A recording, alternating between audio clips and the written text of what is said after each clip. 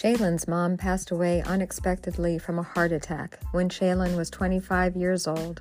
Her mom was her only parent, and since Shaylin was co-raised by her mom's parents for a long time, Shaylin felt like she lost her mom twice. Shaylin is also a musician, so be sure to go to the podcast show notes to find links to her music. If you are enjoying the podcast, can you please go to the show and leave a rating and review? I'd really appreciate it. And now, Shaylin's story.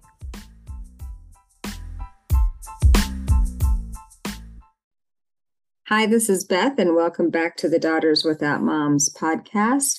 Shaylin is a part of the club. She is a daughter without a mom. She filled out the form that I put when I posted on Instagram asking for people who would like to share their story. And yours is a pretty recent loss, just about over a year ago, you said. So I am going to turn the mic over to Shaylin and let her share her story, and then I'll come back at the end with some questions. But I appreciate you being here today, Shaylin. Thank you so much. Well, my name is Shaylin Avalon. I'm 26 years old. When my mom passed on October 28th, almost exactly a year ago now, I was 25. I had just recently gone through a major surgery. I had a huge ovarian cyst that was growing and growing and growing for I don't know how many years, undetected. It was found in a car accident in early 2021, and it was a source of, it was just the whole focus. Our entire family just focused on that for so long that once that cyst finally did manage to get removed, it was so close to my mom's death day that I felt a sense of guilt that I was so focused on, and that I was still being focused on because, of course, I was in recovery. I'd just been cut open in 4 different spots, 4 different places. It was a complicated surgery, too. I honestly did not think I was going to live through it.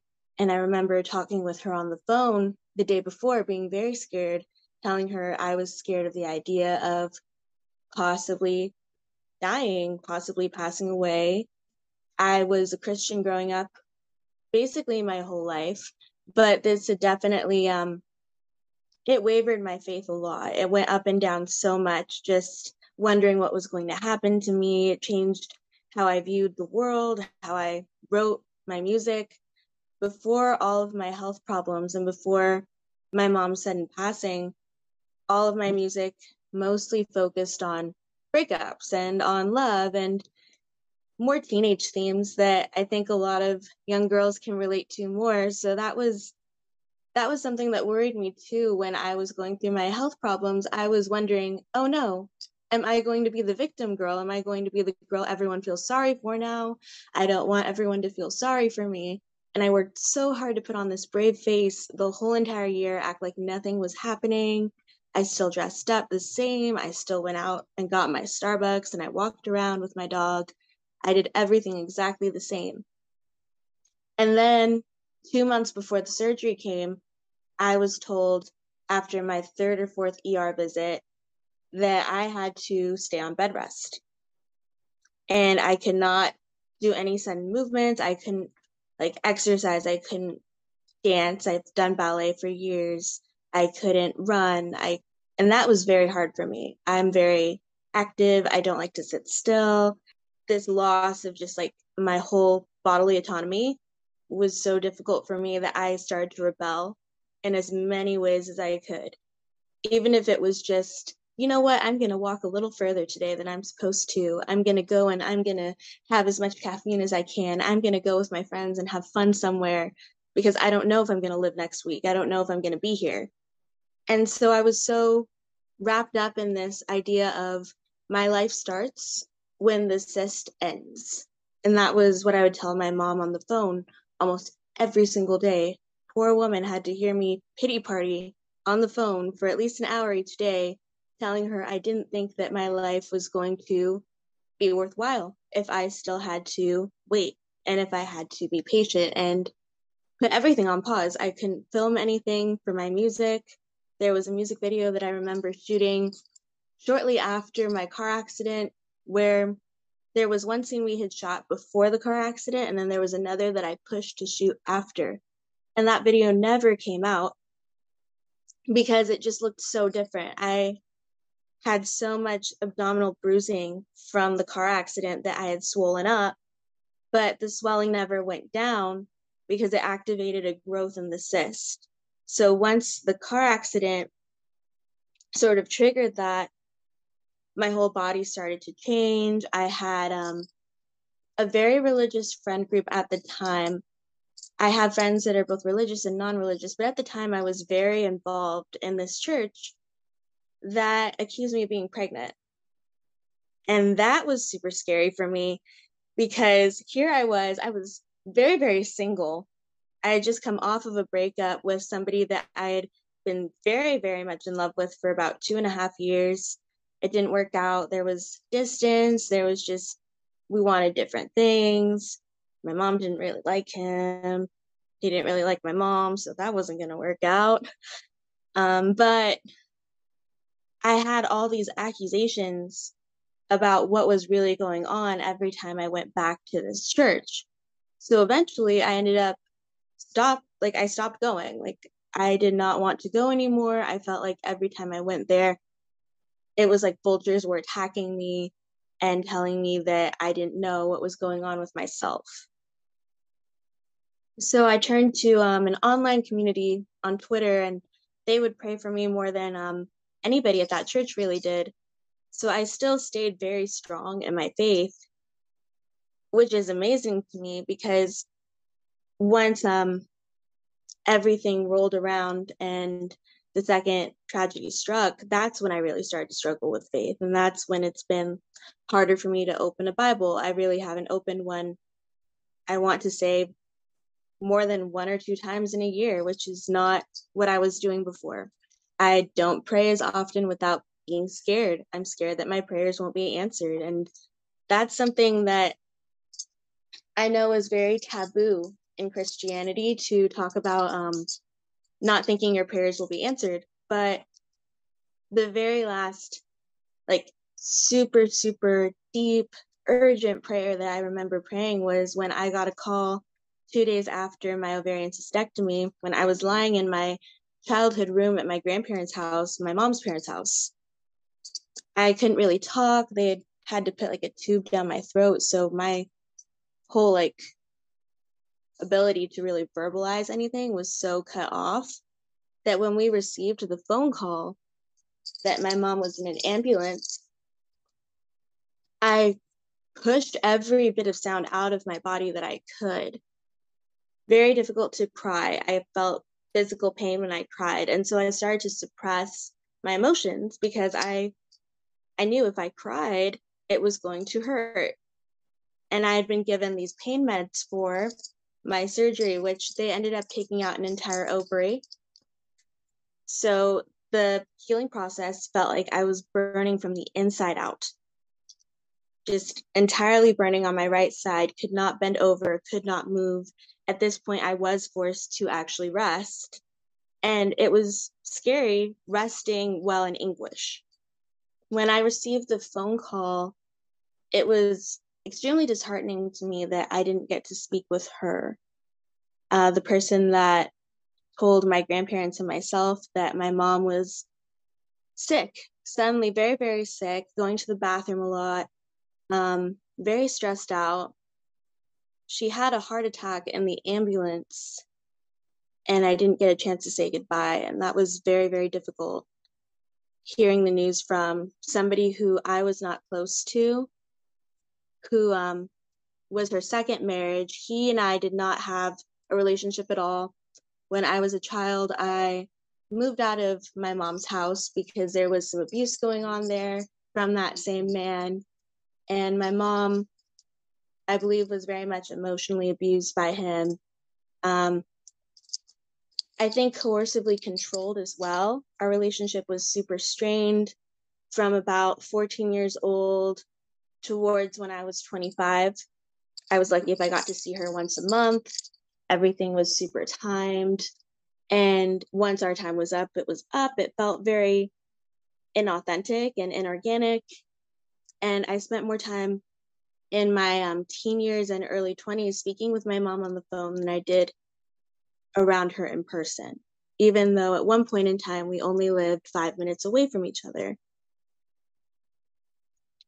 So when I heard the news from him, my only response was anger and retaliation.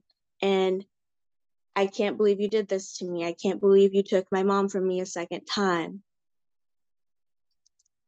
So I hopped on a flight, which was not the wisest thing to do, back to Los Angeles from my grandparents' house because I just did not want to sit and be alone with these thoughts.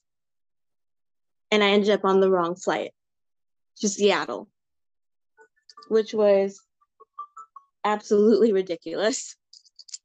I was crying in the airport, telling all of the gate people, why did you change the gate? Which they had. They had changed the gate last minute from upstairs in the airport to downstairs in the airport. I had 5 minutes to get to the new gate. I got there right when they were moving the little ramp to the airplane. And I was begging, I was crying. This was the first time I really started to cry because when things used to go wrong, I would call my mom and I would vent to her. And that's when it hit me. I have to do this alone. I don't get to call her anymore. And I just felt so lonely and sad and small. So I hopped on that flight, whichever flight they would stick me on. I just wanted to be up in the air to feel close to her because that was as close to the clouds as I could get. And so those 2 or 3 hours up in the airplane on the way to Seattle, I sat next to this really nice woman who let me vent about everything that had just happened to me. And I really hope she's doing okay. She was super nice. There was no turbulence on either plane, which was great because I have a huge fear of turbulence. And then when I hit the Seattle airport, I suddenly felt more vulnerable than I did at home. I felt like I could talk with different friends on the phone and I didn't feel any judgment because who knew me in Seattle? Nobody knew me there. Then I flew back to LAX and took an Uber home. And when I came back into my apartment, it dawned on me, this is the last place that I really saw her. And the last time we had seen each other was not the best time. And so this sense of guilt beat into my heart again.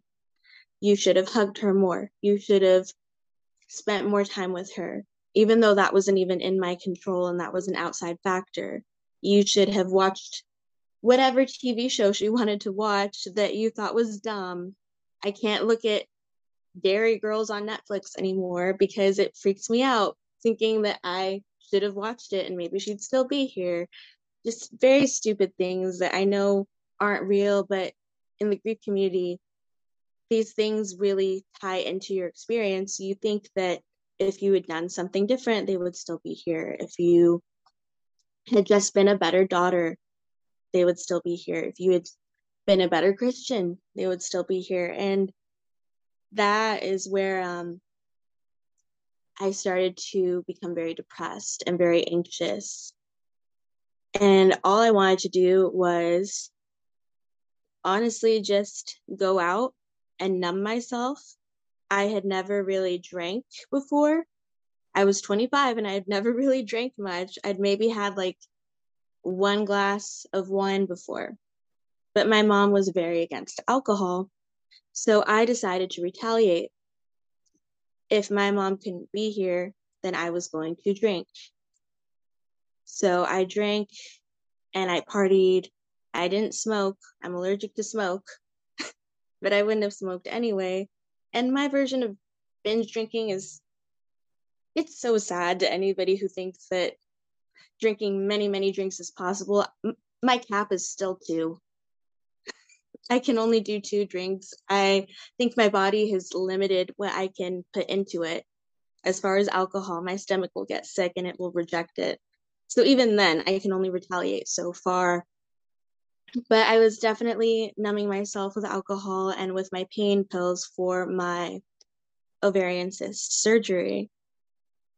And it just, you know, it ran its course. I stopped rebelling. I want to say in I want to say like February or March. So that took about 2 or 3 months of me wanting to regain control. And I went crazy. I was driving around in cars that were too fast. I was testing my limits everywhere I could because I just wanted to join my mom. And I thought, well, my answer to my prayer wasn't what I wanted, and now I want to be with her. And all I could think of was how can I be with her? But then I would look at my dog Toulouse, and I would see that I would be doing the same thing to him. And he's my child. He's very much the most precious gift that my mom ever gave me. He's my little angel. He's the most important thing that I'll ever receive from her, the last dog I'll ever receive from her. And if I were to leave him, and if I were to leave my grandparents, who are her parents, I think I would feel very guilty. So then there's a sense of duty that I feel to be the second chance daughter. My mom was her parents' only child. They've raised me since I was a baby. And it was just her and them and me for so long. She got remarried. I stayed with them for a couple years. I moved back out, and it was just me and my grandma and my grandpa. And so that bond that I have with them is more parental than grandparental. That is something that I know a lot of people that lose their moms don't have. And that's something that has made it, I don't want to say easier because it's not easy at all, but it has made it easier to talk about because there's still that motherly presence from my grandma where I can talk to her and vent to her on the phone. It's not the same. She doesn't have the same sense of humor, but she does still love me. And I'm very grateful that they're here. So as long as I still have them, I think that I can hang on a little longer. And then there's also my boyfriend that I ended up getting together with shortly after her passing, who had been my best friend for a couple of years. So it wasn't something that I was jumping into very rushed, who I ended up moving in with in about April. And ever since I had somebody to cry with and to sit with and actually just be a person with, it became easier to untangle all the hard feelings. I didn't feel like I was alone anymore or like I had to be strong and just continue to pretend that I was okay, which is something that I trained myself to do since I was a very young child to keep everybody, all the adults in my family, happy. And it's something that's very common in the social media world too. I do music, so I have an image that I have to put out. I have a public persona, and it definitely did put a little bit of a crack in that glass where people could see that my life wasn't perfect for the first time in almost 10 years. And it made me angry and it made me scared. And now here I am on a podcast talking about it. And I don't feel angry or scared anymore. I just feel like I want people to understand that it's not that I was never not affected, but I did feel a sense of I need to keep everything safe because if I'm too open, then people will hurt me again. It's very scary, but I think that this is a huge step. Well, and there is a sense of safety in hiding behind that wall of perfection. It's Mm-hmm. kind of what it is, you know? But it provides a kind of false sense of security that if you can keep everything together, then everything else will be okay, right? Yes. Yeah, Mm-hmm. yeah. But I mean, it literally was 3 days ago. So we're actually, this is Halloween Day that Yes. Shaylin and I are recording this, so it will be published later. But I mean, you've gone through a tremendous amount of processing in 12 months. I Yeah. mean, it took me like 20 years to do the work that you've done in 12 months. And you really have, you know, categorized it well. Like, you know, you understood that you were rebelling, and then you Yes. decided, you know, that you were numbing yourself, and then you had a sense of duty. And then you know, you talked about with being with your boyfriend and being able to untangle your feelings. Like that's a lot of pretty hardcore work in a very short amount of time. It is. It is definitely not something I thought I was capable of without her. She was my go-to for processing emotions. Mm-hmm. Mm-hmm. And my most common question that I used to ask her was, what do you think of this? What do you think of this? What should I do? What do you think of what so and so said? Uh-huh. Mm-hmm. Huh. And so now there's an inner voice in my head that goes, oh, well, this is what she would think, but what do you actually think? Mm. And it's the first time I really allowed myself to think for myself and to not be afraid of disapproval. Because when Mm-hmm. you are somewhat of a scapegoat and a golden child combined, all you want is praise. Yeah. Mm-hmm. Yeah, for sure. Yeah. Yeah. Wow. Wow. My niece actually shared, I don't remember which number of the podcast it is, but the title was When Mom Made All the Decisions. My sister was her mom, and same age as you. Actually, I don't even think Jennifer wasn't 25 yet. She turned 25 later that year. And it was a huge like gap in her life because she'd be at Marshall's and she would call my sister to say, you know, like FaceTime and be like, "Do you like the sweater?" You know, kind of thing. Yes. So, My mom and I loved Marshalls and Home Goods and Ross too. That was yeah. my phone call spot. I totally get it. Yeah, yeah. So that's it, you know, in addition to the physical loss of your mom and her overall presence, like when there is that huge, you know, connection in Hmm. other ways too, then it's different layers of loss, you know, depending on your relationship. Mm-hmm. Yeah. Yeah, there's that inner voice that you have to call into now, where it feels like you're more of an adultier adult. You don't get to be the kid adult anymore. And one thing that I still struggle very heavily with is jealousy because I Mm-hmm. see my friends that still have their mom. And of course, most of my friends are going to have their mom. We're in our 20s and we're still considered very young. But in my mind, because of what I've gone through, I don't feel like I'm 26 anymore. I feel like I've aged up and like everything is so much more serious and like I only have so much time to get stuff done.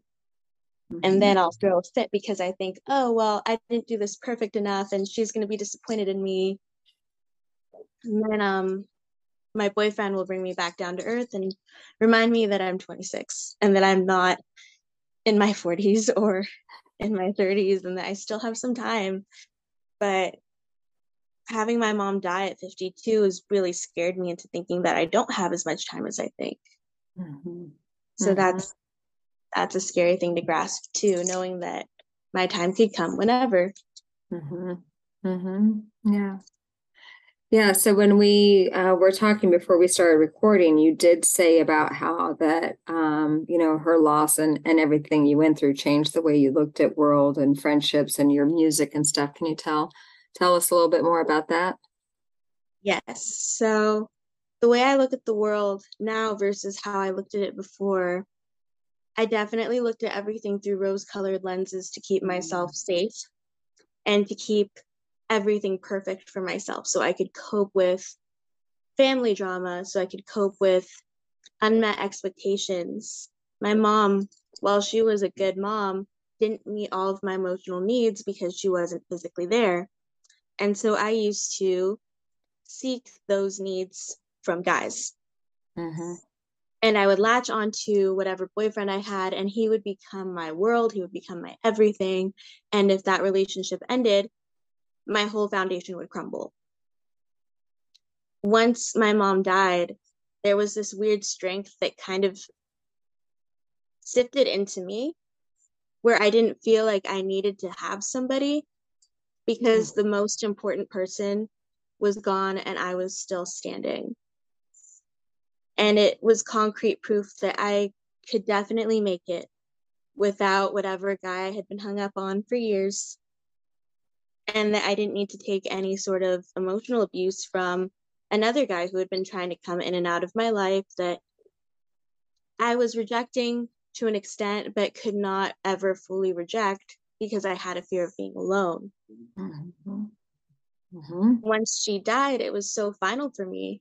I thought, well, there's before my mom passed and there's after my mom passed, and they don't get to enter the after my mom passed phase of my life, because not only would I feel like I was dishonoring her, I'd also feel like there's nobody to catch me if I fall now. Mm-hmm. Mm-hmm. So it changed the way I look at relationships and what I look for in a relationship. Now I Mm-hmm. look for security and emotional maturity. I Mm-hmm. don't want to be with someone's son who needs to be raised. That's a nice way to put it. It's the nicest way I can put it. It is. I like that. Someone's son who needs to be raised. That's great. It's a Yes. very nice way to put it. Mhm. uh, so has you said that, it's affected your music too. So you still writing about breakups and things, or how did it affect your music? I'm really not writing about breakups as much. It's more so been about my own journey to Mm-hmm. finding myself after everything happened. I recently recorded a song called My Time, which is Mm-hmm. about it being my time. I get to live now. I don't have to be worried about what anybody thinks, and I don't have to base my decisions on what somebody who maybe knew my mom thinks that I should do with my life, or what somebody who knew me before my mom passed thinks I should be doing now to process the grief. So that song is very close to me and very important to me. I've written a couple more, but I haven't had the chance to record all of them because I've been taking this year off and just processing so much. I'm very excited to start again. I have all these different concepts in my mind. I still imagine music videos the same. I'm very grateful that hasn't changed. I don't know what I'd do if I just had a whole mental block and I couldn't plan something. It gives me that sense of control that we talked about before, having a project and having something to put all of my energy into. Mm-hmm. Hmm. So music has been very therapeutic for me. And when I Mm-hmm. started to do it again, I started to heal faster. Mm-hmm. Well, and I want your creativeness and your personality and who you are. I'm wondering if that hasn't lent to your ability to be able to look at this whole picture of losing your mom. Like you did mention something about becoming a victim, that you didn't want to become a victim, Yeah. and it's very easy to go inward, to shut off and go inward when you lose your mom at a young age like you did. And you said it was sudden and it wasn't under the best of circumstances, and so it's very easy to do that. And sometimes it feels like that's safer, even though in the long run, when you decide to come out of that shell, you still have to deal with the world around you. Mhm. Um, but I'm just wondering if, because you're already a creative type of person, and obviously do some processing to write your music and things, if that has helped you be able to be, a little open and vulnerable and honest with yourself as to what's going on with, becoming a daughter without a mom. It definitely has, but I won't say that I didn't victimize myself. I think I barely stopped victimizing myself maybe 2 or 3 months ago. It was so up and down Mm-hmm. that I would go through phases where all I did was victimize myself and feel sorry for myself, especially when Mother's Day came and everybody had a mother and I didn't, and all I could feel was anger and rage, and I wouldn't leave the house. I didn't want to run into somebody holding their mom's hand. I didn't want to see a little girl that had her mom still because I knew it was going to set me off into tears. I Mm-hmm. didn't want to go onto Facebook. I didn't want to see the over the top, superfluous Facebook post about whose mom was best when my own mom didn't even like social media and she requested that I keep her off of it. Mm-hmm. It felt like I was grieving something that even though I didn't have it, I didn't have the opportunity to have it anymore. Mm-hmm. Mm-hmm. Yeah. Well, and I hate to be the bearer of bad news, but those things are going to continue to happen for you, as you That's go why they're through. all muted.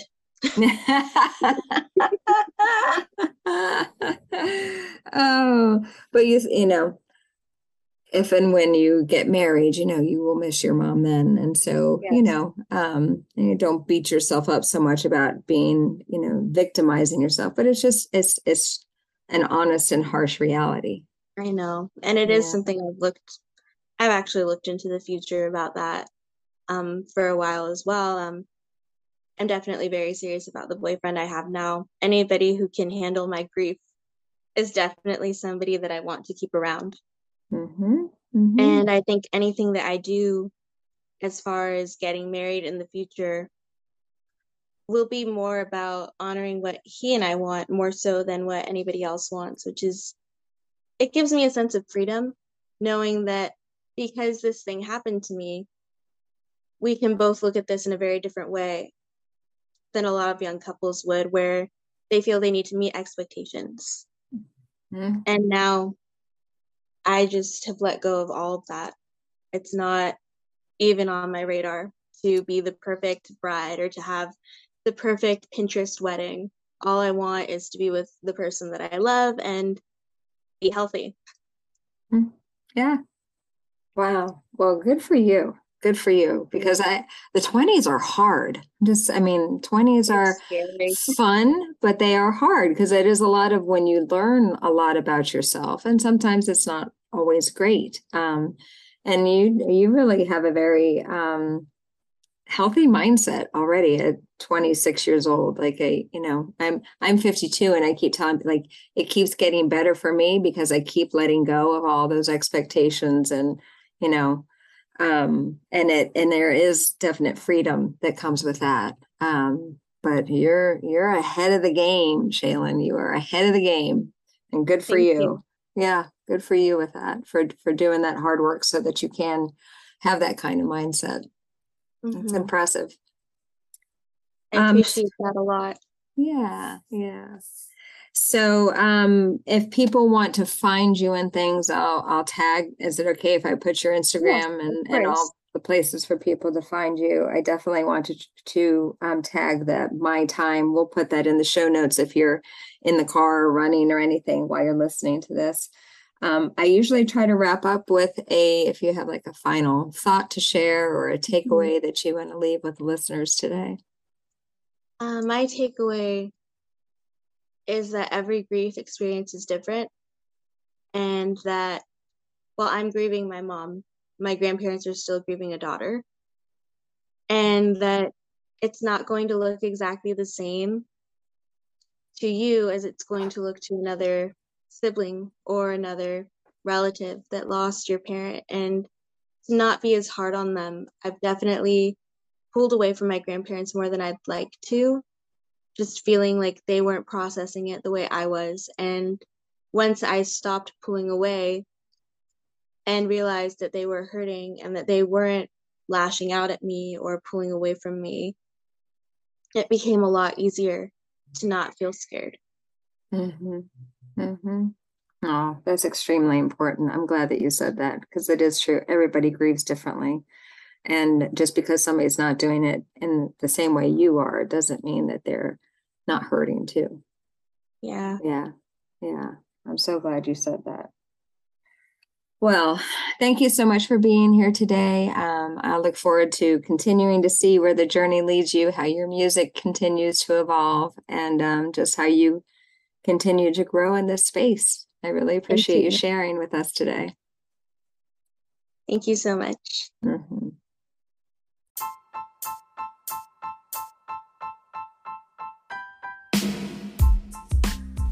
If you'd like more information on my thoughts about the grief journey, please visit my website, www.yourgriefjourney.com. If you'd be interested in sharing your story on the podcast, please send me an email to daughterswithoutmoms@gmail.com.